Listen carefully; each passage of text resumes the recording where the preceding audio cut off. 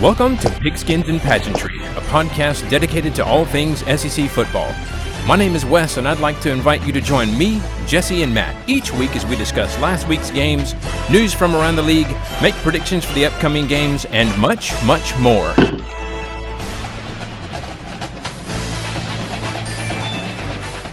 And Happy New Year, everybody. I hope the holidays were good to everyone, that you got what you wanted for Christmas.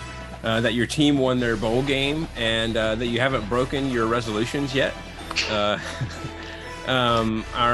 breaking them if you don't start them, Wes. That's right. That's right. Well, our resolution to bring you unique perspectives on SEC football remains steadfast. So, Matt, I know you enjoyed your team's bowl game. How were the holidays? Holidays were busy. We had a lot going on, a lot of flying around, and but it was nice to sit down and watch some good football. I'll tell you that much, especially good Tennessee football.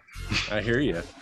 And Jesse's doing work stuff this week, so you get a double dose of Georgia fandom leading up to the national championship game.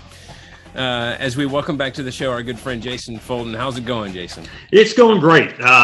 Thank you guys for having me again. I enjoyed it immensely last time. So I've known Jason for a long time, and he's a big Dogs fan. But like myself, he's been tempered into having realistic expectations. I think tempered is a gentle word. Is he not one of the? I hate to use the word rabid. No, I would like to think that, and I don't want to speak on your behalf, Jason, that he is a realistic fan.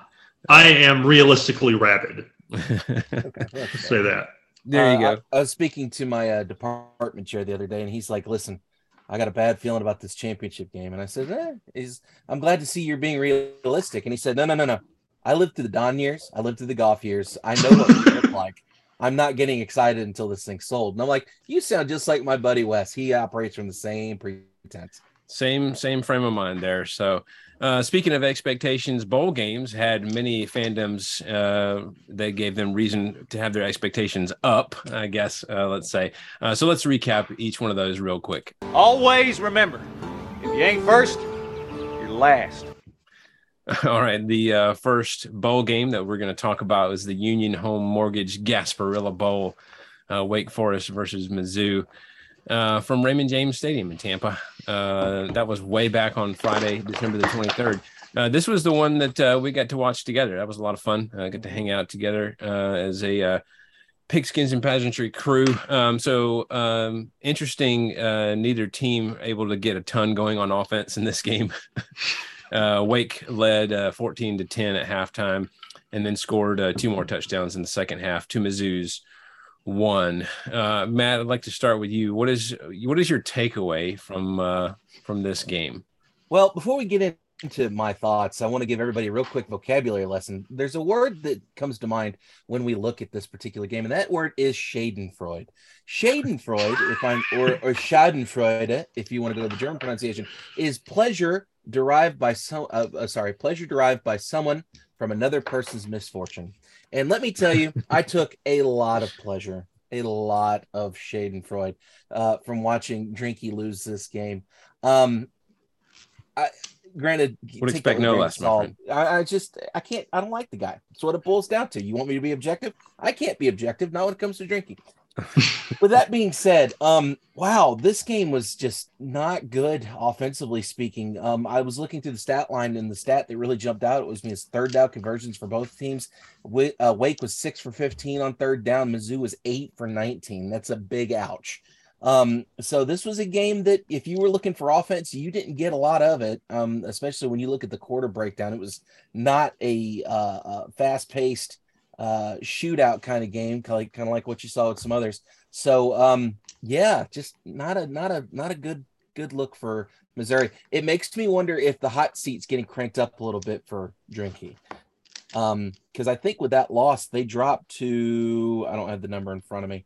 How many wins do they get this season now? They're I want to say it's 6 and 7. Yeah, 6 and 7, I think 6 and 7 is where they finished. Yeah, it's not good. It's not good. So it's going to be interesting to see how they're able to how they're able to move on from this.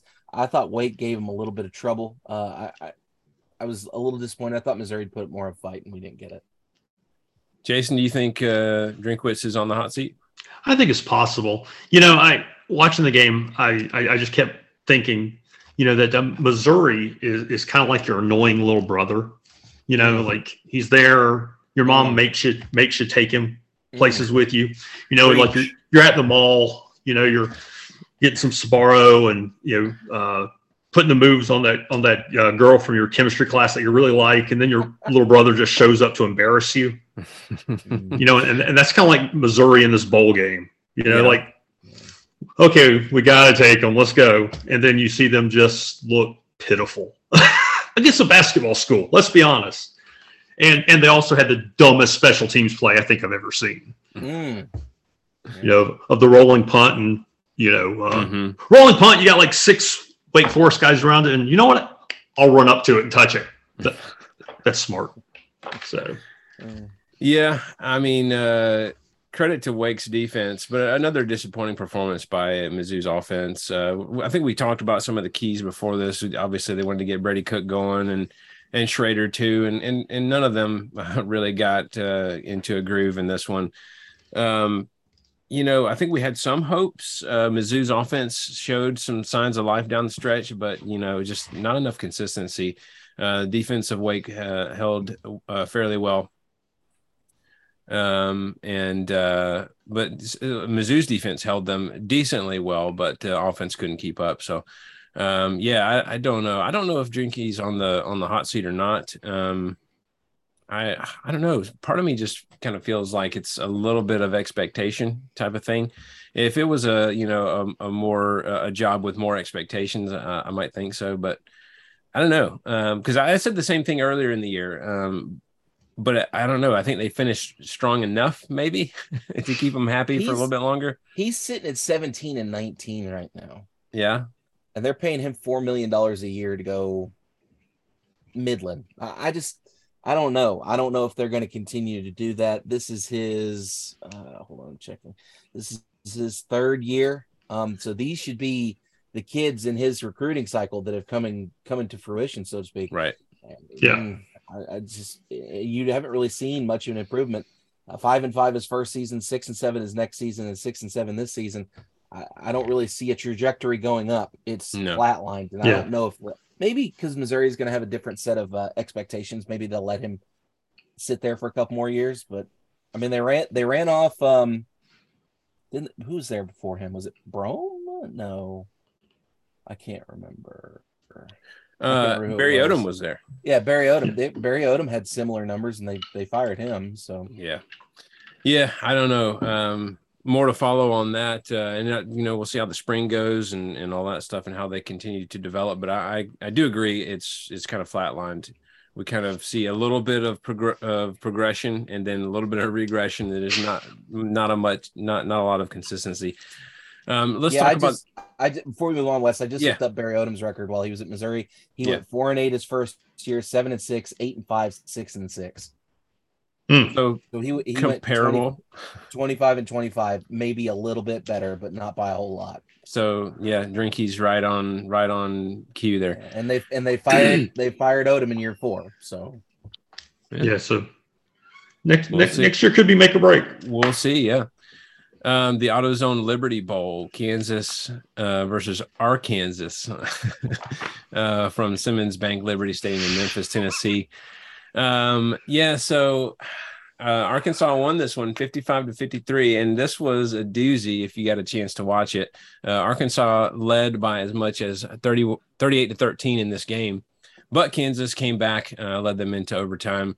And in the new overtime rules, which are interesting, I didn't really know that much about them until I sat down and watched this one. But both teams get a chance to score from the 25 in the first 2 overtime periods. That's not unusual. But the way the new OT rules are, in the second overtime, you have to go for 2. Both teams successfully got their 2-point conversions. Both teams successfully scored on their first 2 possessions, and then on the second one, the 2-point conversion. Then in the third overtime, teams are forced to just start going for 2 for each possession. So almost like penalty kicks in a way. Arkansas got theirs and then prevented Kansas from scoring. So Razorbacks win the highest scoring Liberty Bowl in history. Jason, let's start with you this time. What are your takeaways from this game? Arkansas's defense is pitiful. I mean, just pitiful. I mean, you gave up 603 yards total offense, 544 yards passing. I mean, yes. just pitiful. Yeah, and you had 38-13 lead in the third quarter, and it was you couldn't hold it, and you're even up by two. You're up by 15, I think, with about 3 minutes to go, and hey, look, we're in overtime now. So just pitiful. Yeah, you're right. They couldn't stop him. Matt, what are your takeaways? I'm gonna repeat what he said. I mean, it's just Arkansas's defense was god awful. That's the best way to put it. On the flip side of that, Kansas's run defense was god awful. They gave up. I think Arkansas had 3 runners that were either over 100 or right before cracking the 100-yard mark in this football game. So both teams just there's a lot to work on the offseason there. Jalen Daniels went off. I don't remember the last time I saw a quarterback go off for 500 plus yards in a bowl game. Usually that's the sort of stuff you reserve for, these out of conference games where things get way out of hand. 5 touchdowns and 2 interceptions are pretty good numbers for him. I feel like overall the game is what it is. They managed to pull out a dub. But seeing as how this is the end of the season, I think we have to call this a letdown, disappointing season for Arkansas. Arkansas steamrolled into this season expecting to competing for the SEC West, and it didn't happen. We didn't even get remotely close to that. So I'm wondering, is next year going to be a bounce back, or are we going to see more of the same? Talking about Daniels, he did the 544 yards on only 37 completions. He's averaging 14, 15 yards of completion. So it's not like he's just throwing little bubble screens and that's chunk plays. Yeah, I agree. It's that perspective, Matt, is good when we think about the expectation that came into the season for Arkansas. They were a dark horse to win the conference this year after their success last season. Yeah, we saw them finish. It never came to fruition. Yeah. Last year there was such high hopes, and then this year a little bit of a step back. I just agree with you both. Disappointed in the Arkansas defense, but I guess if you've got KJ Jefferson on the other side who can throw for 2 touchdowns and run for 2, I guess that kind of makes up for it a little bit. Ultimately happy for him and Sam Pittman. I did love watching this Arkansas team kind of grow through this stuff. I mean, it wasn't pretty, but they did grow some during that stretch there. I've been impressed with how they fought through adversity, including injury. I mean, let's not forget that they have had their injury woes this year as well. So let's move to the Tax Act Texas Bowl. That's Texas Tech versus Ole Miss from NRG Stadium in Houston, Texas. Texas Tech won this one 42-25. Nobody picked Texas Tech, so no point here. Texas Tech just like scoring at will left and right here with no real answers from Ole Miss at any point in this game. Ultimately, this one was kind of decided early because of that. Ole Miss cut it to 10 with about 3 minutes left, but Texas Tech scored again, put the game away. So, Matt, your thoughts? What are your thoughts on this game and just sort of how Ole Miss finished? I'm gonna go ahead and pull a Jesse here and say, "Oh no, baby, what is you doing?" Because that was yikes. I just don't understand what's going on in Ole Miss. They've lost 4 straight at this point. And that the word that comes to mind is slide. You're talking about a team that was limping into the postseason and then just got drop kick by Texas Tech, and they didn't have, just like you said, Wes, they had no way to get in the end zone. They couldn't score at all. That offense, which was very prolific last year, was Jekyll and Hyde this season, and we got to see Hyde in this particular game. 5 turnovers in this game for Ole Miss. It is really, really hard to win a ball game against a quality opponent when you turn the ball over 5 times. If you don't believe me, ask Tennessee in 2017. But listen, that's not good football. And I'm not sure ever since the news that Kiffin may be going to Auburn, came out, things had been kind of wonky at Ole Miss, and I'm wondering if the kids have kind of lost a little bit of confidence in Lane. Maybe I'm overreaching a bit on that statement, but it's not a good look for Ole Miss. And I'm wondering what it's going to look like going forward, because that's a heck of a slide. When you've lost 4 straight, and you don't really have any way to compete against a mediocre, let's be honest here, a mediocre Texas Tech team, because they have not blown it up in the Big 12. Yeah. Ole Miss fans are not happy with the finish of the season. Jason, your thoughts? Well, just reiterating the thing with Ole Miss, I pulled up their schedule because I was just curious, and they lost, I think, 5 of their last 6. The only bright spot is they snuck by Texas A&M, but once they were so highly touted and highly ranked, and they got to LSU and just got walloped, got by Texas A&M barely by 3 points, and then faced Alabama, and then that was it, and they were just done.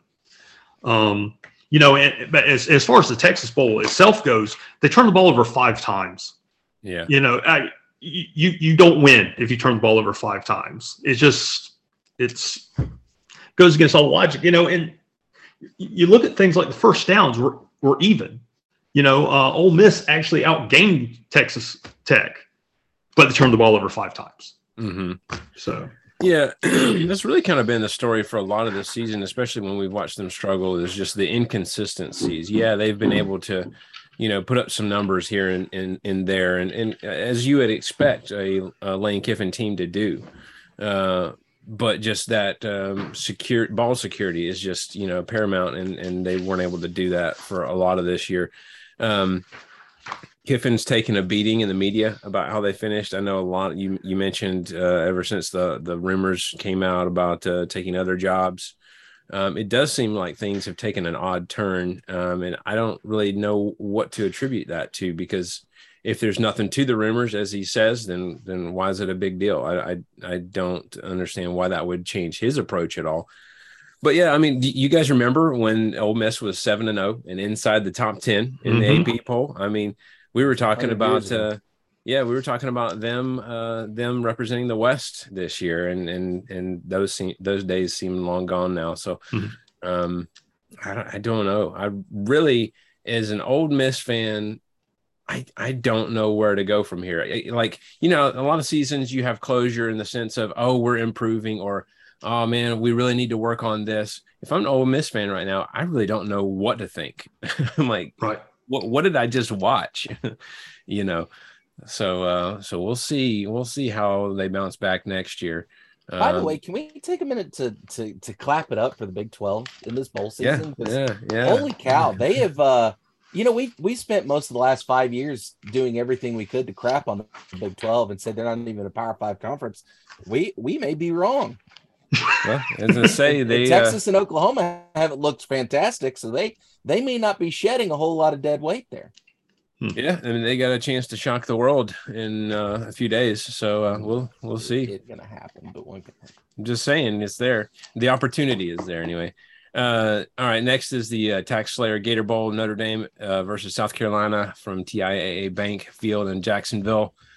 South Carolina got up by a couple of scores early, but couldn't pull away. And this one, Notre Dame hung around, seized the momentum in the second half, despite Carolina getting a second pick six in the fourth quarter to tie at 38-all.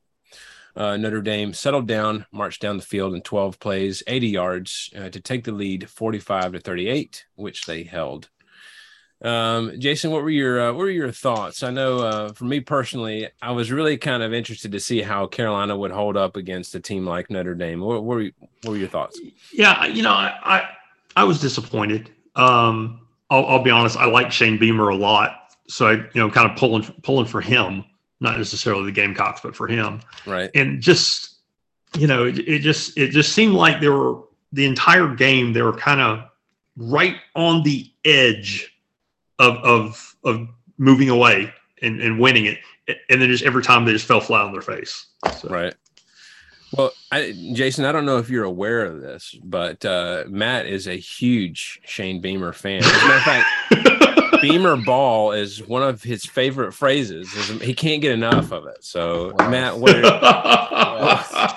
What are your thoughts? I want to state it unequivocally for the record that I am in no way, shape, form, or fashion a fan of Beamer ball. I was okay when his old man was doing it because it was funny and cutesy in the ACC, and I was like, "Oh look, they're precious. They're so precious." Yes.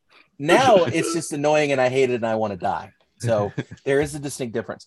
I will go out on a limb and say I was impressed that Carolina's gotten to where they are. They've shocked a lot of people with the spread they've had down the stretch. However, finally the South Carolina voodoo ran out, and you ended up with Carolina not able to pull this thing off. We have spent also a lot of time. I feel like we spent a lot of time crapping on people, Wes. Maybe we need to change our attitude this year. Maybe next season we need to be a little bit more positive. But we spent a lot of time crapping podcast. We spent a lot of time crapping on Notre Dame, but Notre Dame's got some pretty good wins under their belt this season. Carolina goes into this game without a lot of key starters. Marshawn Lloyd, Jaheim Bell, Austin Stogner, a whole bunch of guys that they're missing, and they went toe to toe with them for 4 quarters and just came up a little bit short. So this is something to be, if you're a Carolina fan, all 6 of you, I'm sure that you're super. Sorry, I've got to stop. The Missouri fans have turned it off. The Carolina fans are next. So if I'm a Carolina fan, I'm pretty happy with 8 wins. I'm probably a little disappointed we didn't get to 9, but 8's good. I feel like this is a program that's kind of trending upward. My only issue from an optics standpoint is I need Beamer to chill the heck out on the sideline.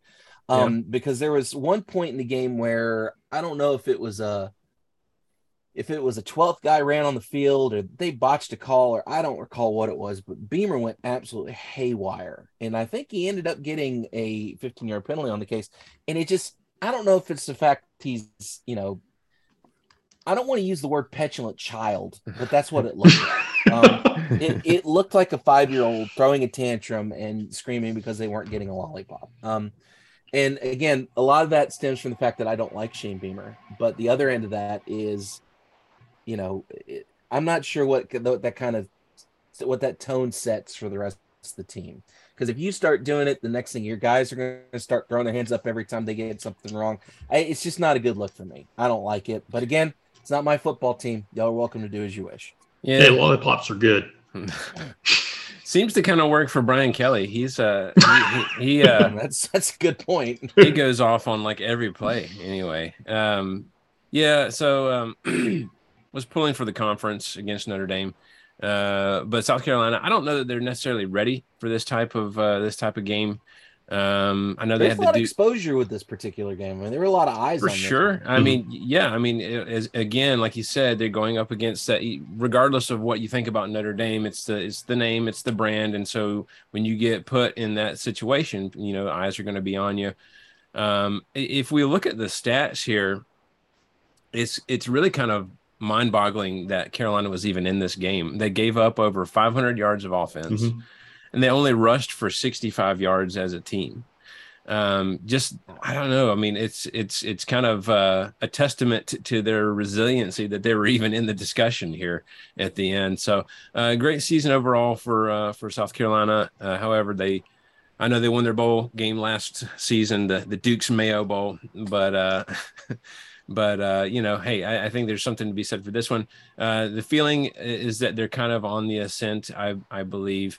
And they had some big regular season wins this year. So, kudos to them for a good season. So, by the way, Wes, if I can interject for a moment, if you're a Gamecock fan, you might want to rein it back in just a hair, because do remember that your offensive coordinator left. So he went to go take a job at Nebraska. So so I don't know how that's going to affect play calling and all that stuff going forward, which they weren't lighting it up at the beginning of the season, but they kind of hit their stride near the end. So that's something else we're going to have to keep an eye on for next season. Yeah. Next is the Capital One Orange Bowl, Tennessee versus Clemson from Hard Rock Stadium in Miami Gardens, Florida. Tennessee won this one 31-14. I got the point in this one. I don't know that I've been doing a good job of saying that. Anyways, Matt got the point in the last one. Let's see. Yeah. So Matt, I know obviously you followed this one quite closely. What is your summary?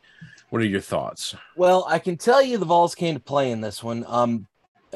Tennessee comes out in the opening quarter and kind of flounders, and I think it was a 5-play drive. They end up punting the ball away. And then Clemson starts moving the ball down the field. They go for a field goal. They miss it. Tennessee gets the ball again. They go off on another punt. There's a lot of back and forth in the first quarter. Then finally, Milton finds Brew McCoy a few drives later and makes you score 7-0. At that point, you ended up with the ball scoring again. Jamari Small, steamrolls in the end zone. Clemson finally hits their field goal after their fourth attempt. They missed 3 straight in this game. I don't remember the exact stat, but they had like 17 trips into not 17. That's too high. I think it was 7, maybe 6. I don't remember. There was a lot of trips into the Tennessee end of the field, and they came away with 0 points, and that had a lot to do with how this game turned out. So finally going into the half, you end up with it being 14-7. Couple back and forths again with some punts and whatnot, and Tennessee scores again, makes it 21-6. And then at the end of the third, I was like, okay, things are going well. But then Clemson finally found a way to score, and my battered Vols syndrome started to flare up. And I was like, oh, dear God, I've seen this story before. We're about to see Tennessee collapse like a flan in a cupboard. Luckily, Clemson did not do that. They threw 2 interceptions on their last 3 drives, and you ended up with Tennessee putting this thing away. This is the first time that Tennessee has won the Orange Bowl since 1939 against Oklahoma. They had 2 other trips, one in the 1997 where they got absolutely demolished, I think, by Michigan. I think that was. They had a chance to win the national championship that year and didn't. And I can't remember the other one. I think it was in the 60s. But this is a big win for the program. The Orange Bowl is, up there with the Rose, the Cotton, the Sugar Bowl. This is one of the big bowls that when you win, you get really excited about it. And a lot of Tennessee fans are super excited about it. The merch sales have been through the roof is what I've been seeing on Vol Twitter. So everybody's real happy. There were a lot of doubters going into this game because Tennessee was without Jalen Hyatt. Hendon Hooker was still, he's gone too. Cedric Tillman's out of this thing. And a lot of people were thinking that, Milton isn't going to be able to throw to anybody. Well, nothing could be farther from the truth. He had a big 40-plus bomb to Ramel Keaton. Squirrel White went absolutely haywire in a couple drives. There was a couple of other ones. Brew McCoy had a touchdown catch. This was a welcome to the show kind of exhibition for the Vols because you got a chance to see who those next generation of wide receivers were going to be. Now, Brew and Kamel and all them, they've been there all season, but it's nice to see what the rest of the wide receiver core looks like with Hyatt and Tillman off to do bigger and better things. The other big takeaway from this game is I want to give kudos to Clemson's quarterback, Cade Klubnik. I thought he looked pretty good. He showed a lot of moxie, a lot of toughness. He took a couple shots. His jersey was all kinds of janked up by the end of this game. And he did a great job, I thought.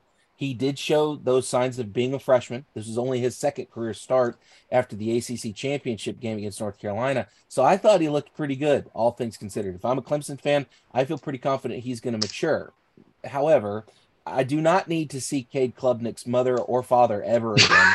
They cut them every other second when Clemson had the ball. I was like, where's Joe Milton's parents? Can we show Bazooka Joe's mom and dad? Where are they at? Because we sure didn't see them. But, boy, they showed Cade Klubnik's mom and dad, I feel like, every 30 seconds during that game. It was crazy. By the way, speaking of Bazooka Joe, he wins the MVP, shows that, he's going to be dangerous next year.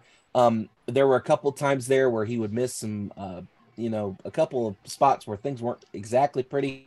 But he's fixed a big problem that we noticed. That big 40-plus yard bomb to Ramel Keaton, he's put a little bit more touch on it. Now, if you watched Joe Milton last year, he had 0 touch in his game. None, 0, zilch, nada. This game, he showed a little bit of touch, and it's looking like he's going to progress really good. Yeah, he didn't have the nickname Overthrow Joe for no reason. He only had like 1 or 2 bad ones in this particular. Yeah, he had a couple that were.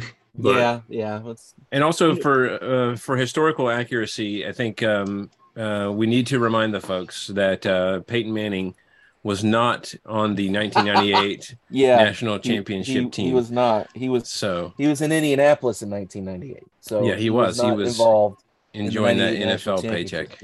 Yeah. Yeah, So I don't know who they got doing the graphics at ESPN, but I do hope somebody got a strongly worded email from that. oh, no doubt, no doubt. Jason, your thoughts on the Orange Bowl? Well, you're talking, Matt, about the missed field goals for Clemson. He missed that kid missed 3 field goals in the first quarter. Mm-hmm. They were all in the first quarter. So, if Clemson can capitalize on a couple of those chances, it might have been a different game. But truthfully, looking at the stats, it kind of does not match up with what I saw, if that makes any sense. Because my attitude watching the game was that Tennessee was making Clemson look pitiful, and they're really bad. But then when you look at the stats, you're like, well, Clemson had more, 14 more first downs. They had the ball a lot longer. They had the ball at 36 minutes to 23 on time of possession. Yeah. They had more yards of total offense. Tennessee's not big on first downs. They just like to score. But I think Clemson had they ran 103 plays in that game. So that's on brand for Tennessee football. Yeah. But sitting there watching that game, there was at no point did I think Clemson had a chance to win. And now admittedly I'm not a Tennessee fan, so I'm not, but just watching, I was like, this is, Tennessee's got this. So. Right. Yeah. I'm glad you felt that way. I sure as hell didn't feel that way until about midway through the fourth quarter. Understand. And I wonder how I probably speaking out of turn here, but to me, this is almost possibly kind of a changing of the orange guard, as it were. Don't put that rat poison. I'm not. Mix, hey, don't you bring that rat poison in here? When we look at Clemson and we see that the Dabo isms that have become more like Butch Jones isms. As the longer he stays at Clemson, the more have you noticed that he's morphing into Butch. It's weird. It's awful, but it's definitely a great game and season overall for Tennessee. Clemson had some losses and some struggle wins this year, and so from that standpoint, I do say that it does seem like we're watching two teams on two different trajectories. Is really kind of all I mean by that. Yeah, and then as you said, Matt, great point. We kind of got a glimpse of Tennessee's offense next year with the way things went in this one. We already know Joe Milton can throw it a mile, but like you said, what about touch and accuracy? And I think he showed that in this one. So we'll see how he continues to develop in the offseason, and we'll see how that goes next year. So and that's going to be an interesting offseason thing too, because Tennessee got the number 1 quarterback in the class. Nico, I'm not going to try how to say his last name yet. I haven't learned that part, but he's supposed to be a player, and it's going to be interesting to see how that's going to work with the back and forth between Nico and with Joe. I think Joe will end up getting the starting job just because he'll have the experience. He already knows the program. But Tennessee's things are looking better than they've looked in a long time. Yeah. Jason, you had something else? Well, I was just going to say, this year's Orange Bowl is the most appropriately named bowl probably of all time. Yeah, for sure. All right, let's go ahead and move to the All-State Sugar Bowl, Alabama versus Kansas State from Caesars Superdome in New Orleans, Louisiana. Bama won this one 45-20. Matt got the point here. Kansas State jumped out to a 10-0 lead, and Matt, I think you're even texting the group with the little grimace face. You're like, "Ooh, what's going on here?" But then Bama scored 35 unanswered points after that, as they just utterly dominated the rest of this game. So, Jason, what were your thoughts on the All-State Sugar Bowl? Well, on the plus side for Kansas State, they made it to the game on time. Their uniforms look really nice. And then you're watching this game and it's like, oh, well, geez, they're up 10-0.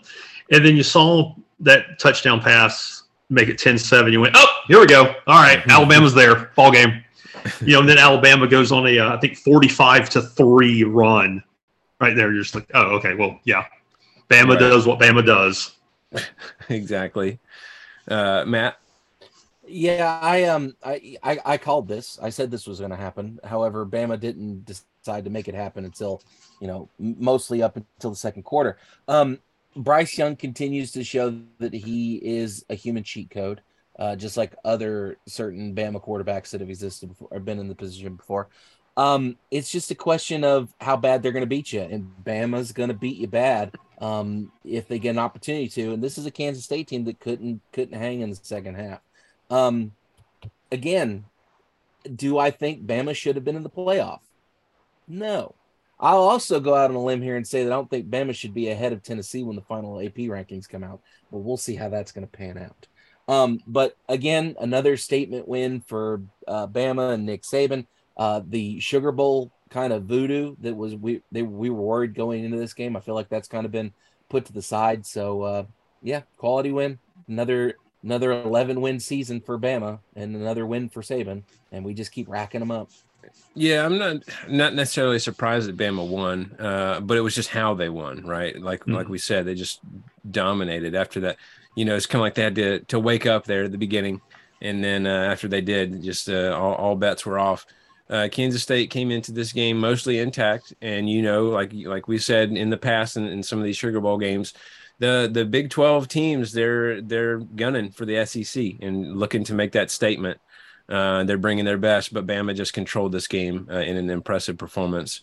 And Bryce Young, if he wasn't a top pick in the draft before, I think this just kind of sealed it. 5 touchdowns on the day for him. So I don't know if Nick Saban talked him into it or what the deciding factor was there. But I think that's going to only help him in the future. So I think the last time I saw someone run a mock draft, they're saying Bryce Young is a top 3 pick. Regardless if he's the first quarterback, he probably will be the first quarterback to go. And I also saw a couple articles that said that he'll go first and then Will Anderson will go second. So that's probably what you're going to end up seeing, especially considering the Texans, I think, are going to be the first pick.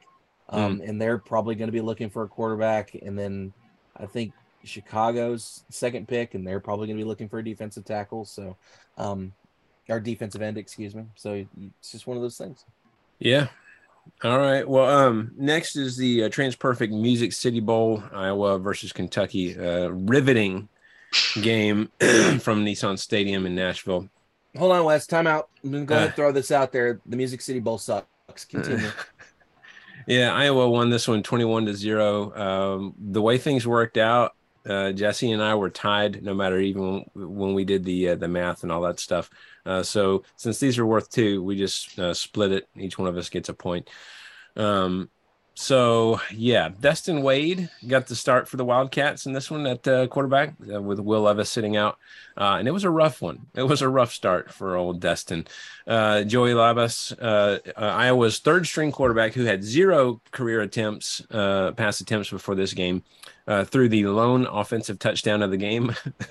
The other 2 were pick sixes by the Hawkeye defense. So not a lot of offense going on here. Matt, what are your thoughts? You know what? I hate to do this. I've crapped on Kentucky. I've crapped on Missouri. Crapped on the other 2. Now I got to crap on Kentucky. We were not expecting a lot, and wow, did you disappoint us? Holy cow. Like, I remember I didn't have a chance to watch this one. I remember looking at the stat line going, are they still playing the game? I mean, aside from that second quarter, there was 0 scoring. Punt, interception, punt, interception, fumble, interception. Just god-awful football. Can you imagine paying money to watch that as a Kentucky fan? That's awful. That's just something just on a different level of bad. We knew Will Levis sitting out of this game was going to be no good. And it's just one of those things. You knew that, one of the few stars that you have at Kentucky, is Will Levis. And if he wasn't going to play, what are you going to have? By the way, huge stat here that I don't think I've ever seen in a college football game. Iowa goes 0-11 on third down for this game. 0-11. They went 0-2 on 4th down. All their ball movement came on 2nd down. There's a reason why they only scored 1 touchdown, and I think that was probably on a short field. I don't think they ended up having a long drive. It's just awful football. Awful football. And the over under on this one, I think, was the lowest ever since they've kind of been keeping track of that stat, and it actually didn't make it. I think it was like 10 under. I think the over under was like 31 or something. I think my pick 7-0 Iowa. Didn't I say 7-0? I can tell you. Let's see. Let's scroll down I think that's what I said, which means if they don't throw those 2 pick sixes, I'm in the money on this one. But yikes, that's awful. Yeah, you said 10 to 3. 10 to 3. 10 is what you said. Okay. Yeah. So I was close. Yeah, man, just a hideous game. Jason, your thoughts? Comedian Louis Grizzard once described a football game as watching 2 mules fight over a turnip, and that's kind of what this game was. I mean, this is just. I mean, both teams had 10 first downs. I mean, Kentucky only had 185 yards of offense for the entire game. It was just, oh dear Lord. If I was forced to sit down and pay money to watch this thing, I'd have probably hurt myself. Just, that was just bad football, man. So this is one of those where, as an SEC fan, you're kind of like, and look, I get that people were sitting out and stuff, but as an SEC fan, you just you're like, look over here. Don't look at that game. That's we want you to look at this game over here. It's not pretty because of all the variables in the offense. My pick in this game was just like a shot in the dark, and honestly, I think this game just kind of proved nothing about either of these programs. Like, I don't even know what any kind of takeaway would be.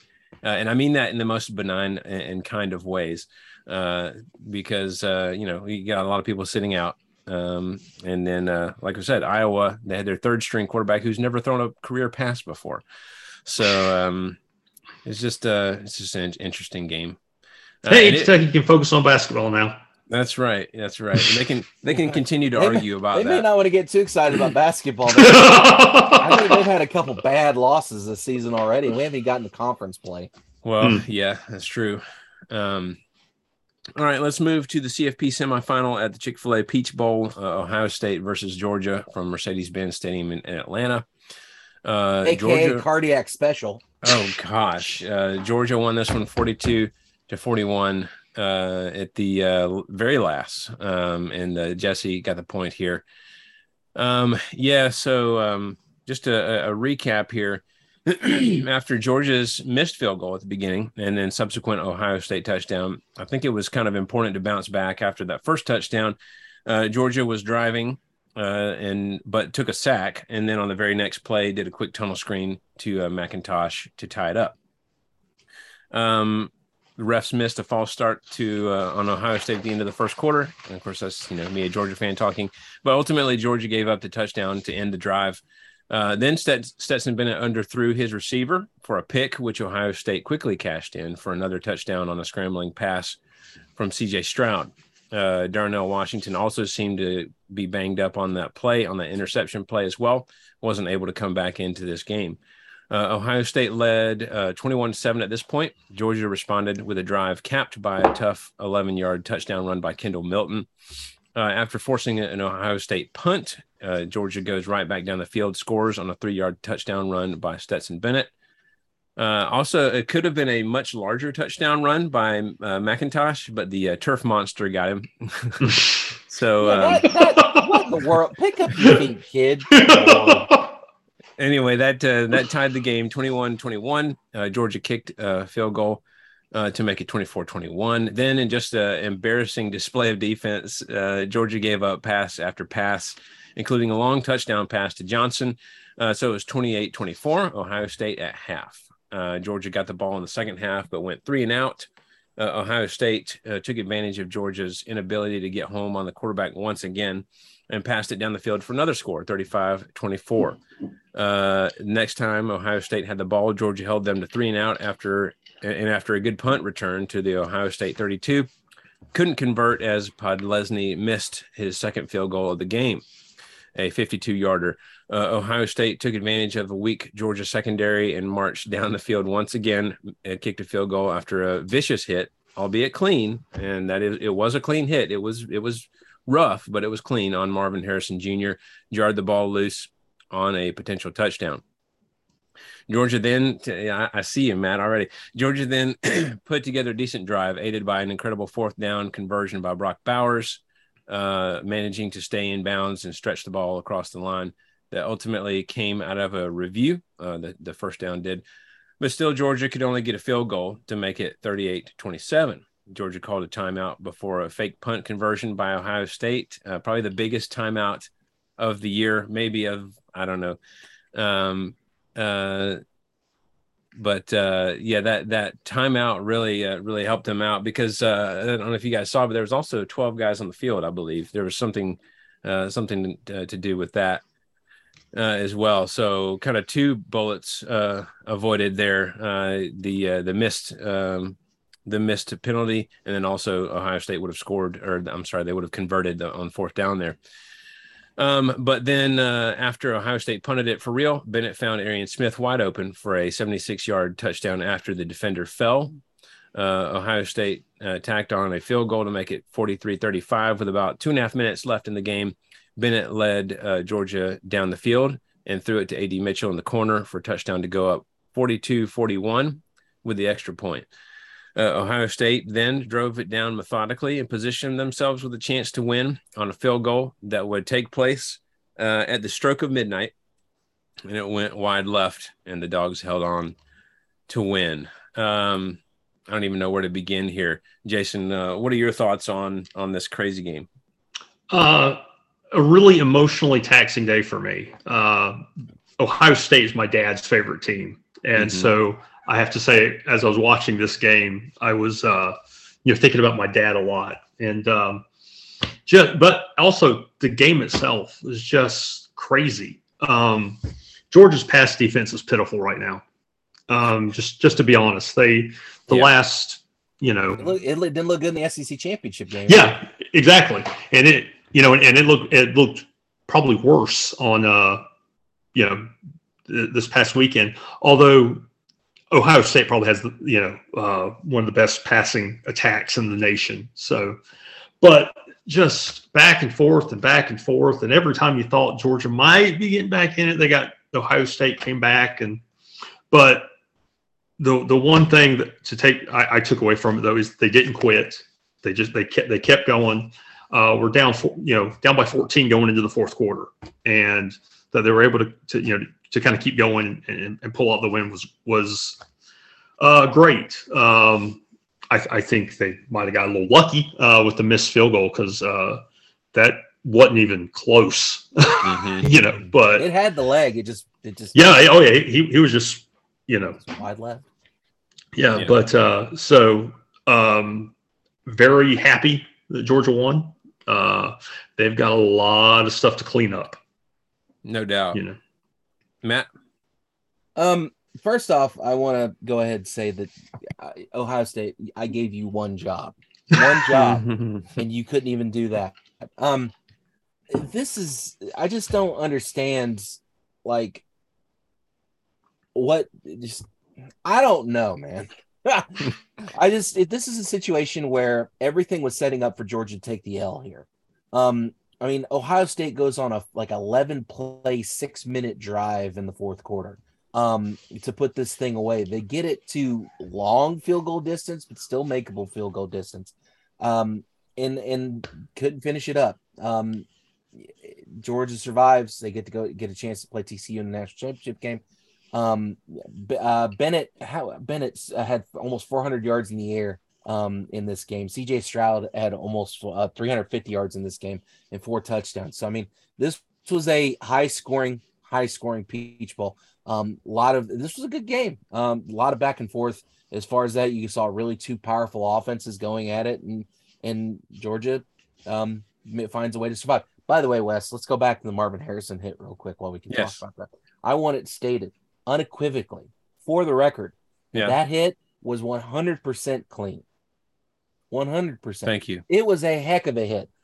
And I'm telling you that as someone who has so much hatred and vitriol and just low down about UGA. And even I could say, okay, that was a heck of a hit, but it was clean. He went in with his shoulder, and that's unfortunate for Marvin Harrison, but that's the reality of the situation when you play a high contact sport. The other thing that I caught out of this is, yes, this game was a lot of back and forth. This was a high scoring game. It was fun to watch, yada, yada. Well, it was fun for people that weren't directly involved. But this is a microcosm. This game and the Michigan TCU game tell you exactly what we're going to get in a few years. This is a high stress situation. This is drama coming out every pore. Just take this and then bring it out to the rest of the playoff when we finally get to it. There's a reason why this game and the Michigan TCU game were so exciting to watch, because the stakes on it were so high. And I think that's going to lend more credence to that concept of let's get more people involved in this, and let's get more teams involved in the playoff. And again, this is an Ohio State team that got absolutely boat raced by Michigan back in November. They didn't even look anywhere close to as bad against Georgia. And this is a Georgia team that, has been boat racing most everybody they played. And then this situation with Ohio State, this is the reason why you need a playoff. This game, the Michigan TCU game, the Tulane USC game, the what was the other big bowl game that everybody was shocked by? It's not coming to me now, but you get my point. Yeah. My point is we need more teams in the playoff to get more of this drama, more of this excitement. This is what college football is supposed to be. Well, we just had a listener respond to one of our Instagram questions, and was just saying about how bowl games suck now. Everybody's sitting out and blah blah blah. And I'm thinking, if there's playoff games, you're not going to see it. Yeah, I was going to say you're not going to see a lot of that. So you breathe new life into bowl games with playoff games. Yeah, I agree with you. I can't wait. For this game, I don't even really know where to start with it. It was a wild one. Matt, I texted you guys. I about gave up and went to bed about 3 times in this game. Yeah, you did. Because when I'm just looking around, Ohio State is just throwing 30, 40-yard chunk plays on Georgia left and right with just, no end in sight. And I'm like, what is going on here? And when you watch that, it seems pretty hopeless, because you're like, well, defense is not going to stop anybody. But thank goodness the offense didn't go away and did what they needed to do. And Bennett, stepped up, showed his maturity as a 30-year-old man, and just did what needed to be done. So like you said, and we'll talk about this later, but yeah, I mean, it's just kind of exposed Georgia once again on this, especially on the secondary. We've got, and I really appreciated Kirby's post-game attitude in how he responded to the questions on the field reporters and stuff like that. He made it clear that he was, proud of the resiliency of the team, but he also made it very clear that we got a lot to clean up too. It's nice to win, but goodness, Ohio, I think he even said Ohio State may have played better than we did as well. I mean, there's just so many aspects that need work, and you can guarantee that this week, what they're able to do will be done. So let's move to the ReliaQuest Bowl. It was Mississippi State versus Illinois from Raymond James Stadium in Tampa. Mississippi State won this one 19-10. I got the points in this one. Really, obviously we were pulling from Mississippi State in this one because of Mike Leach and all that stuff. Not a ton of offense in this one. It was 7-3 Illinois at halftime. State tied it on a touchdown pass from Will Rogers to Justin Robertson early in the fourth quarter. And then at the very end of the quarter, they took the lead with 4 seconds left on a Massimo Biscardi field goal. But then the game had just had a wild finish when Illinois did the lateral game, resulting in the fumble, which was returned 60 yards for a State touchdown by Marcus Banks. There was also some shoving afterwards as well. So, Matt, what were your thoughts on this one? Well, I can tell you, I got to watch the tail end of this one. I came in probably midway through the second quarter. And it was a good game. It was a lot of back and forth. If you were looking for offense in this, you didn't find a lot of it up until the fourth quarter. Mississippi State turned it on like a crazy amount in the fourth quarter to come up with that win. And this was what we wanted to see. We wanted to see Mississippi State win this one for Coach Leach. Obviously, he passed back in December. And this is something that we were wanting, and it's exactly what we ended up getting. Kudos to Illinois, though. They did not make it easy on Mississippi State at all. Again, it's really easy to crap on the Big Ten, but they put out some good teams this season as well. And Illinois' defense is nothing to turn your nose up at. I think they were leading in a lot of different statistics over the season. So that would explain why Mississippi State didn't score what they usually do. That being said, the fisticuffs at the end, and I texted this to the group when it started to happen. I was like, guys, why are we doing this? Like, I get that people's emotions are up, and I get that, things happen, but it's not good to see that crazy, exciting, fantastic play at the end, and then to have it spoiled because, a bunch of guys decided to go all me punch you kind of situation. And it's not a good look. I didn't like it. And if you looked at the look on Mississippi State's head coach, who I forget his name off the top of my head, he was definitely not having it. He was pretty upset about it too. Belima looked like he was pretty aggravated about it as well. So kudos to the coaches to kind of step in and shut that down as quick as they did. But good win for Mississippi State. Now we get to find out what the post Mike Leach era is going to look like in Starkville. Zach Arnett, he's the coach. Thank you. So the Arnett era in Starkville is going to be something we're going to have to see how it goes, because they went ahead and pulled the trigger on hiring him as head coach. We don't know what we're going to see, but it's starting on a high note. So, yeah, well, it's very going to be very odd though, because you go from a very innovative offensive mind like Mike Leach to the defensive coordinator is now at the helm. How does that change things? Well, I don't know. We'll see from an offensive standpoint. Jason, what were your thoughts on this one? I got a good chuckle at one point. At the end of the first half, Mississippi State kicked off to Illinois. Illinois ran the ball back to, I think, got to about the 45-yard line, and time ran out. And so Illinois challenged the clock running out. So they did the review. They found that they were right. You got 2 seconds here at midfield, and they ran the ball. It's like, what? Why go to the trouble of challenging if you're just gonna, all right, good, we won one, cool. Yeah, but right. Just overall, just happy for Mississippi State to pull out that win. It would have been very easy for them to just kind of come out there and just lay down and just not want to be there. But to their credit, they didn't. They came out there and played and fought hard and got the win. So, and Illinois about near pulled that crap off at the end with that lateral fest that ended up being. That was an exciting play. It was fun to watch. Yeah. It was the band was running onto the field. Boy. But if you believe in such things, I have to believe that Mississippi State had a little extra help from above in this one. They didn't have the lead until 4 seconds left in a game in dramatic fashion, befitting, Mike Leach. Right. So, I mean, it's just, it seemed like it just kind of meant to be type of thing. All right, let's move to the Cheez-It Citrus Bowl, LSU versus Purdue from Camping World Stadium in Orlando. LSU won this one 63-7. I got the point in this one. By the way, Florida State won the Cheez-It Bowl, and LSU won the Cheez-It Citrus Bowl. So, how much money are they making off those little cheesy crackers? But does that make they could sponsor too? Does that make the game between the two at the beginning of the season? Does that prove who's feeling the cheesiest?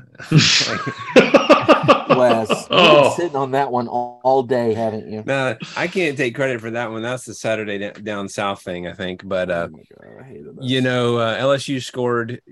It didn't matter who was in. It didn't matter who was the quarterback in this one. They scored left and right. If this was a regular season game, how we have the quote unquote non-competitive games / blowouts. This would be in one of those, and we probably wouldn't even talk about it. But as it is, Jason, what are your thoughts on the Cheez-It Citrus Bowl? Yeah, I think it's kind of one of the, again, I'm going to reuse my old joke. Purdue showed up on time. Yeah. And then they left. I mean, just complete and utter domination by LSU. I mean, that was, non-competitive. Hey, congratulations, Purdue. You got a week in Orlando. Yeah, there you go. Probably got some Camping World. Some Cheez-It swag. Yeah, perhaps. Got some boxes of Cheez-Its. They got some cool flavors too. Yeah, those Cheddar Jack Cheez-Its are. Real. They got the spicy ones, the Tabasco ones. Got some bacon. I'm sorry, Matt. What you got? I don't have anything to say about this game other than I'm disappointed that Purdue laid this bad of an egg. Purdue finished, I think, second. No, they won the division. They played in the Big Ten championship. Yeah. Sorry, I forgot about that. They went 8-6 on the season, and then they come up against an LSU team, which, no disrespect to the LSU fans that are listening, LSU didn't do a whole lot up until about halfway through the season. I mean, Tennessee ran through them like crap through a tin horn. And you didn't really expect much out of them after that, but then they turned it on, and sure enough, they looked good going down the stretch. Got a chance to play in the SEC championship, and then that didn't pan out, so they get the Citrus Bowl as consolation prize in the SEC, and they just absolutely wore out Purdue. Purdue didn't stand a chance in this game. I was looking at the stat line. Purdue didn't actually even score until 4 minutes left in the fourth quarter. So I mean that shows you right there what LSU's defense was able to do to this Purdue offense. And it also tells you what the trajectory of this program is right now. 10 wins on the season, which is pretty good compared to where they were last season. Yeah, typically you get a Gatorade bath, but he got a Cheez-It bath, Brian Kelly did. And I saw him grab some Cheez-Its off the turf and take a bite. That's an awful decision. Yeah, it was a decision. I don't know what's more disgusting, being bathed in Cheez-Its or the mayo. Mayo bowl. Oh, jeez. Did you see the look on Loxley's face when they dumped that mayo on him? I'm like, if that's me, man, I'm just like, God, I do not want to do this at all. Especially because Duke's mayo is not even good mayo. Yes, Jesse, I said that. Go ahead, Wes. No. Just kind of an overall, not necessarily Cheez-It Bowl related, but just watching the entire bowl season in the SEC. The SEC is really a top-heavy conference. I think you have Georgia and Tennessee and LSU and Alabama that are quite good. And then I think beyond that, though, it really kind of mediocre, I mean, because you have, I think the SEC went 6-5 in their games this year. And some of those losses, they were just bad. Florida looked horrible. Kentucky looked horrible. Ole Miss and Missouri were, so it's just, I don't know that the SEC is still the elite conference from top to bottom. They're elite up top, and the bottom is right something. Yeah.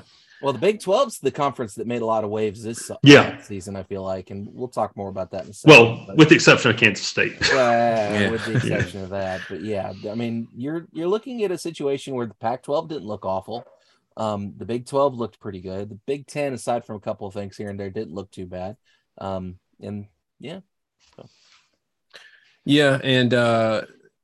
So I don't have anything to say about this one, but yeah, I mean, bowl season was interesting. I do agree about the top heavy thing. It'd be nice to kind of pick up some of those, because like we've said in the past, some of those stronger teams, like a Florida, like even in Arkansas's case, it makes for, a stronger conference and a stronger case for your conference. So, we'll see. Things continue to evolve, though, when we're talking about things like NIL and transfer portal stuff. And so, Yeah, we'll see. Kentucky's already made some waves in the transfer portal. Yeah, they've already plugged holes at quarterback and running back. Fixed issues with the transfer portal. Transfer portal is a whole other kettle of fish that we're not still sure what that's going to look like. Yeah. And it just gets more and more every year in terms of overall numbers of people going into it. So that does it for the bowl games. The current pick'em standings. I have 53. Matt has 47. Jesse has 29. It is possible. So with the last game is worth 6 points. So it is possible that we could tie, which means that we need to figure out a tiebreaker, Matt. Oh, we need to go ahead and have that lined up. So just in case, I think we would just go score differential on the championship game, right? I guess. Well, but then that's kind of what we're using to. Yeah. So maybe something else like I vote foot race. Yeah, I was just thinking an athletic kind. What did Jesse text? Because we had it in the text group. Jesse said something about Olympic event, some Olympic event or something like Wes, that. I tell you what we can do is I come over to your house. Yeah, we can hook up the Xboxes and we can do Halo. Oh, there you go. Yeah, that would take care of it right there. There's your tiebreaker. We can live stream it on Twitch. There you go for all the cards. Yeah. All right. Well, let's go ahead and jump into a very small news segment. Here's the news. All right. So, in just a really strange turn of events today, we got news that Jimbo Fisher has signed Bobby Petrino to be his offensive coordinator, who just took a position, didn't he? Didn't he New just Mexico, I think it was. Yeah, he just got hired at New Mexico. Yeah, so just a few weeks after being hired, Petrino takes another job offer to be the offensive coordinator at Texas A&M and will take over play calling. I think that's actually a faster turnaround than when he abandoned the Falcons. But either that's true. Yeah. Gosh, I don't really know what to say about this one other than a shady coaching staff just got a lot shadier, or at least a little bit more. Look, I get people change, but it's just kind of funny. I think Jimbo definitely needed this. I think people are growing tired of his play calling. Obviously, this year the offense was anemic at best, I think. So, I mean, we'll just kind of see what kind of turn this takes here. But I think pretty much anything would be better than last year, right? I mean, what do y'all think? As if you needed a reason to hate Texas A&M more, they go pull this one. But at the same time, if you're Jimbo, you got to do something. Yeah, and you got to have somebody to take. I guess the blame off of yourself because it's not been good.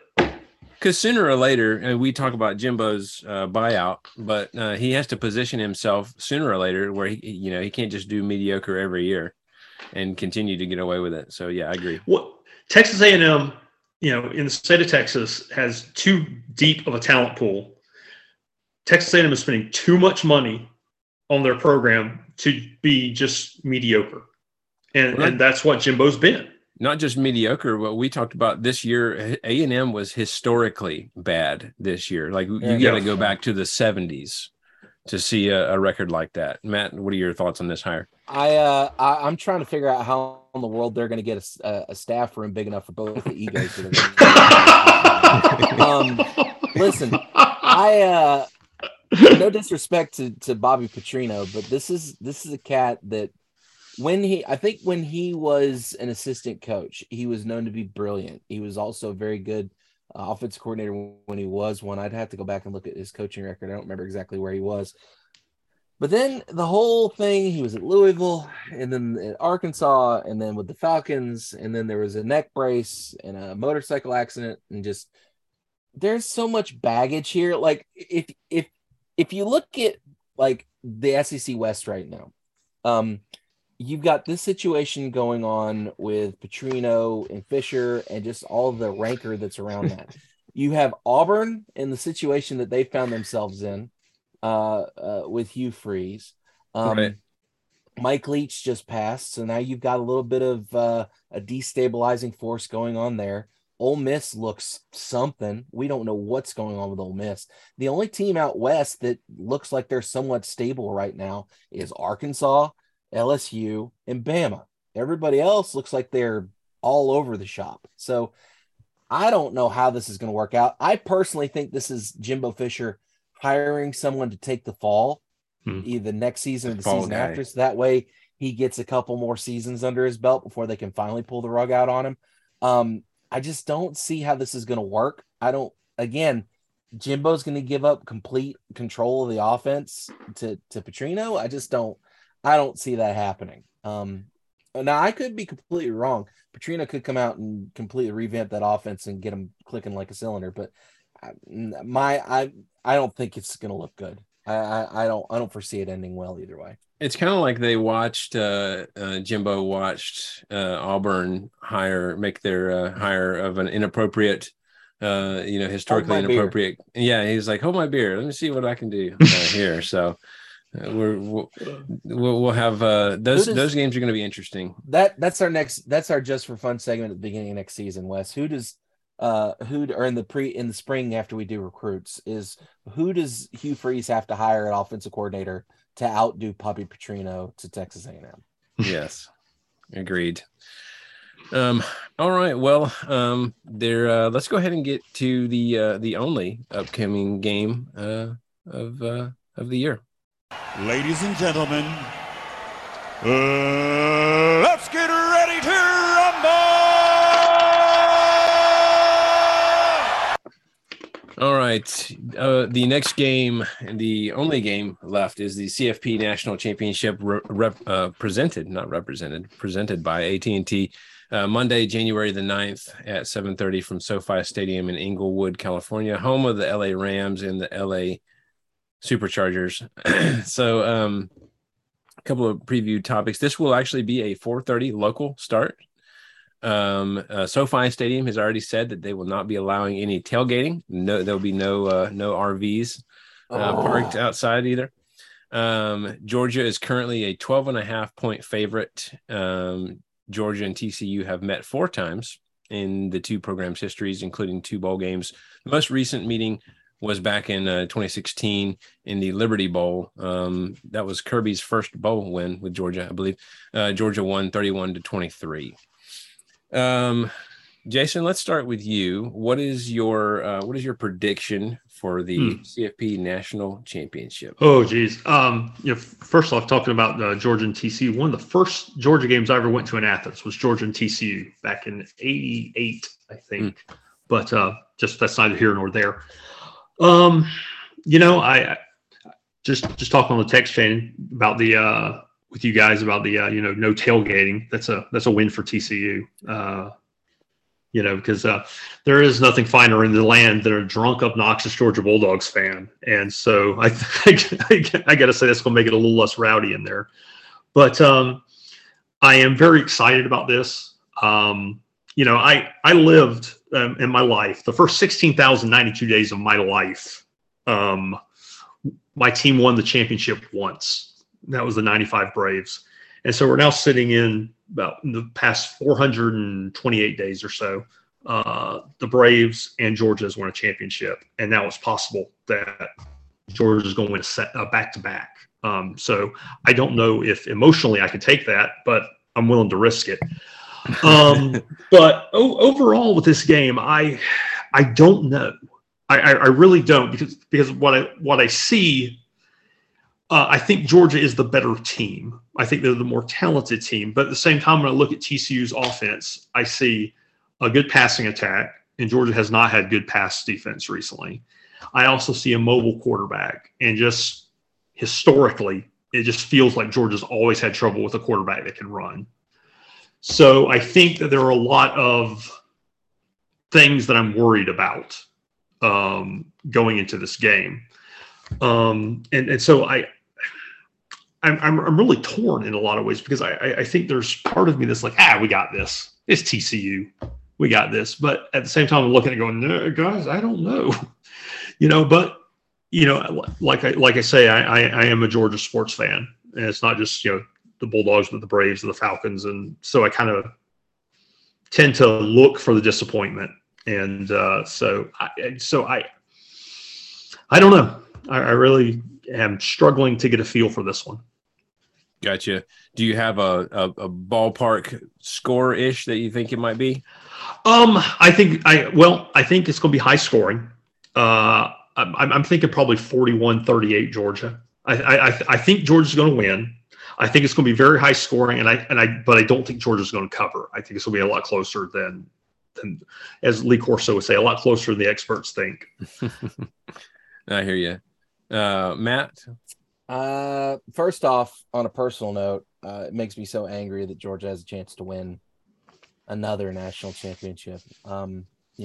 This completely blows the whole "it was 40 years ago when you won your last one" argument. It's completely off the table now. So that was gone last year. It's completely new now.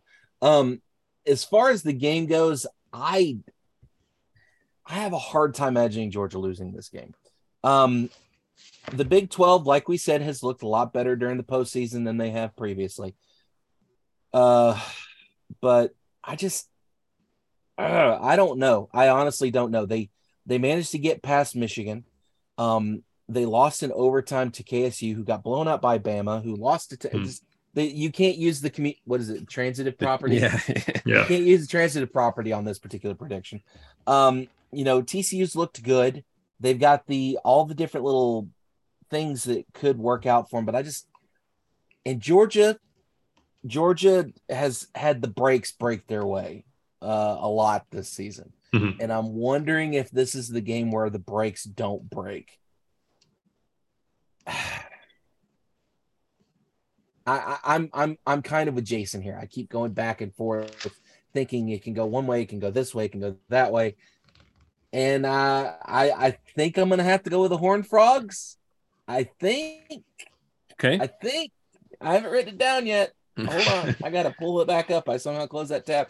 Do I want to go that route? You know what? Yes, I'm gonna go with the Horned Frogs. I'm gonna say this comes down to the wire, a late touchdown, late field goal sort of situation. Gets them out front. And I don't think TCU's ever won a national championship, have they?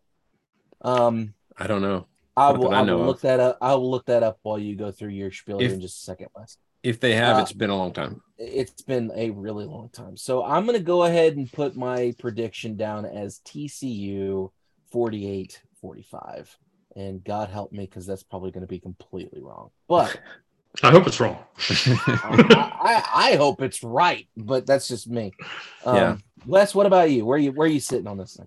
Well, Jason, as you were talking, I got a little lump in my throat as I was thinking about, I had never, seen, the Dogs never got a championship. And kind of in the same as you. I was a little kid when the Braves won their first their World Series in '95. I remember it. I remember jumping around the living room.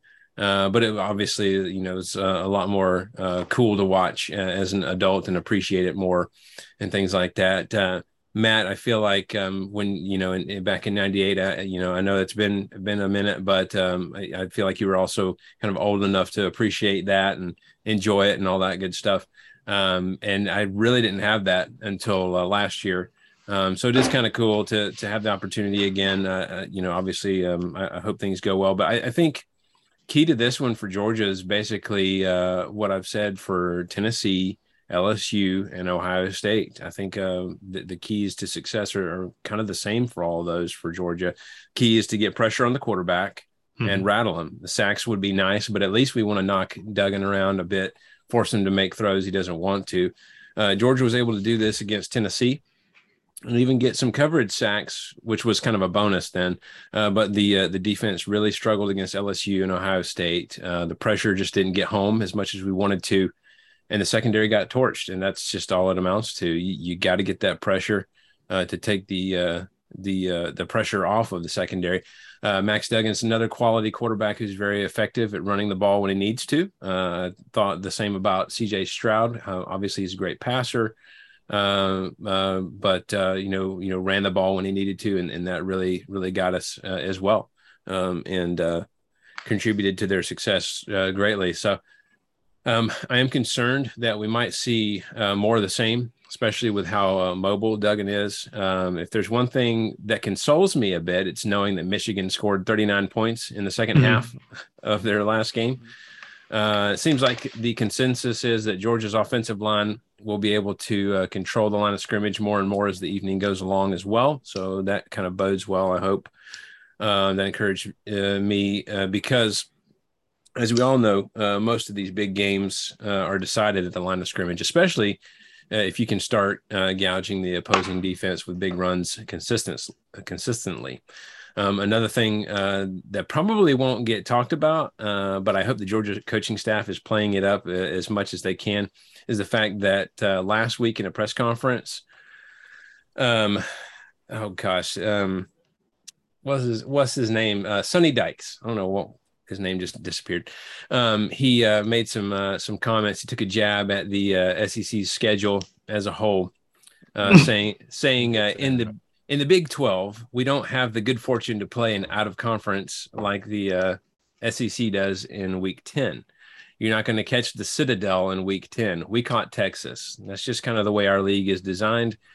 You got to be on your best. It takes a toll on your team. It's difficult to get through that gauntlet of 9 consecutive conference games, and we were beat up. Look, I get it. He's bragging on his team, right? As he should. But it's absolutely bulletin board material that I hope that they take advantage of. After the defensive debacle at the Peach Bowl, I don't think I'll ever say I'm absolutely confident, but I do think that the offensive line is able to control the pace of the game, and the defense is able to do enough to get it done. I'm going to go with the Dogs 41-28. So we'll see how that goes. So definitely looking forward to watching it. It should be a good game, I think, either way. So, and then Wes, quick, let me ask you a personal question. Do you bark? I don't think I've ever heard you bark. I have, and I do at games typically, but I'm not one of. I mean, because that's it's a collective thing. How every team, not for all of your fan base. Every team has that thing that you say at the kickoff, right? And it creates this, sonically impressive sound and all that stuff. And it's cool. So yeah, I do it there. But I'm not one of those who, I find you in the parking lot and I'm like, hey Matt, guess what? Go Dogs. I'm not that guy. So we would not be friends. I'm not that guy, pal. Anyway. Hey, Wes, this year I got on the Jacksonville News barking. So, did you? Yes, I did. Nice. So was that pregame at the? Yeah, pregame at tailgate. Real quick aside. I hate this game's being played in California. Yeah. Because why in the world are we playing a game in California? Like the California folks don't give a rat's rear end about college football. We've established that. Mm-hmm. And there's a reason why. It seems perverse not to play this game in the Superdome in New Orleans. Play this game at the Rose Bowl. Well, I guess the Rose Bowl the Rose Bowl was really fun this year, by the way. I don't know. Maybe I'm just being a fuddy-duddy, but it feels wrong to be playing this game in a big corporate stadium out west. I mean, it's funds and things like that, right? Bidding, I assume, and impressive facilities also. So I think that's what it's all kind of built around. All right, so why don't you introduce us, Matt, to the Just for Fun segment for this week? Okay, so for our Just for Fun segment, we're going to pretend that we can roll the picture back just a hair. We're going to pick a team to insert into the playoff to cause mass chaos. Because we've seen a couple teams in the bowl season that have really kind of showed out. And I think I already know what mine is, but I was curious if you were going to pick somebody to throw into the playoff and just to see how they would do, and just to see if they could cause chaos, who would it be? Jason, why don't you go first? Yeah. Well, I will say my very first thought was North Dakota State. Oh. I mean, they're playing for the FCS title for like the 11th time in 12 years or something stupid. They're always in the mix for that one. So that was my first thought. But for realistic, I really don't know. We had some good games and some, not so good. So I'll go with North Dakota State. That'll be my pick. It's a good pick. I like that pick. I don't have an exciting one and a fun outside the box one, because it really, if you ask me, I'm going to be boring and I'm going to say like on Alabama. If you look at what they did against Kansas State, I think it shows that they can still cause some havoc. So that's my answer. That was my other pick aside from the one I'm going to say here in second. West was, I think if you go to an 8-team or 12-team playoff, I think the way that Bama showed out in their bowl game would show that Bama would be dangerous. I think Tennessee would have been another team that would have been dangerous if you had a true postseason playoff picture. But the team that I think would cause the most chaos, that caused a little bit of chaos in their bowl game, would be Tulane. Tulane is one of the big stories coming out of the postseason with these bowl games. This is a team that was not supposed to be good this year. They went 2-10 last year, and then they turned around this year and went 10-2, winning their conference and beating, I think, was it USC they beat? Yeah, it was USC. So I mean, that is something. In a very exciting game. In a very exciting game, win the Cotton Bowl like that. This is again another reason why we need a actual dedicated playoff picture. So you can get teams like Tulane a chance to kind of say, okay, guys, you want to get in? Here's the deep end of the pool. Jump on in. It's like what we used to play with UCF when was it 2018, 2019, 2017, right? When they were bouncing around saying we're national champions. We beat Auburn in the Peach Bowl. Okay, let's see how you stack up when you play somebody really good. And USC won 11 games this season. They were no slouch. So Tulane would have been my pick. And Tulane with one of the coolest, mascots of all time. They're a charter member of the SEC. Did you know that? Yes. Yeah. That's they true. left the conference in like 1963, I think it was, because they were tired of getting the rear ends kicked by Kentucky and Tennessee and Bama and all of them. I don't know why Vanderbilt's still here. How'd their bowl game go? About as good as Auburn's did. So and A&M's. So anyway, I think we're stuck with Vandy. So all right. Well, I mean, exciting stuff. Appreciate you guys listening to this bowl recap / national championship preview episode. If you would like to contact us, please do so. You can email us at pigskinsandpageantry@gmail.com. We are also at Pigskins and Pageantry on TikTok, Instagram, and Facebook. We are at PPSCC Podcast on Twitter. Don't forget, we are available for download on iTunes, Spotify, Stitcher, TuneIn Radio, and most podcasting apps for iPhone, Android, and other operating systems. We're also on Amazon Music and iHeartRadio as well. Check us out there. If you enjoy the show, please take a moment, subscribe, give us a review, 5 stars. We'd love that. Increase visibility. Help us reach a wider audience. We appreciate that. Until next time, this is Wes. Go Dogs.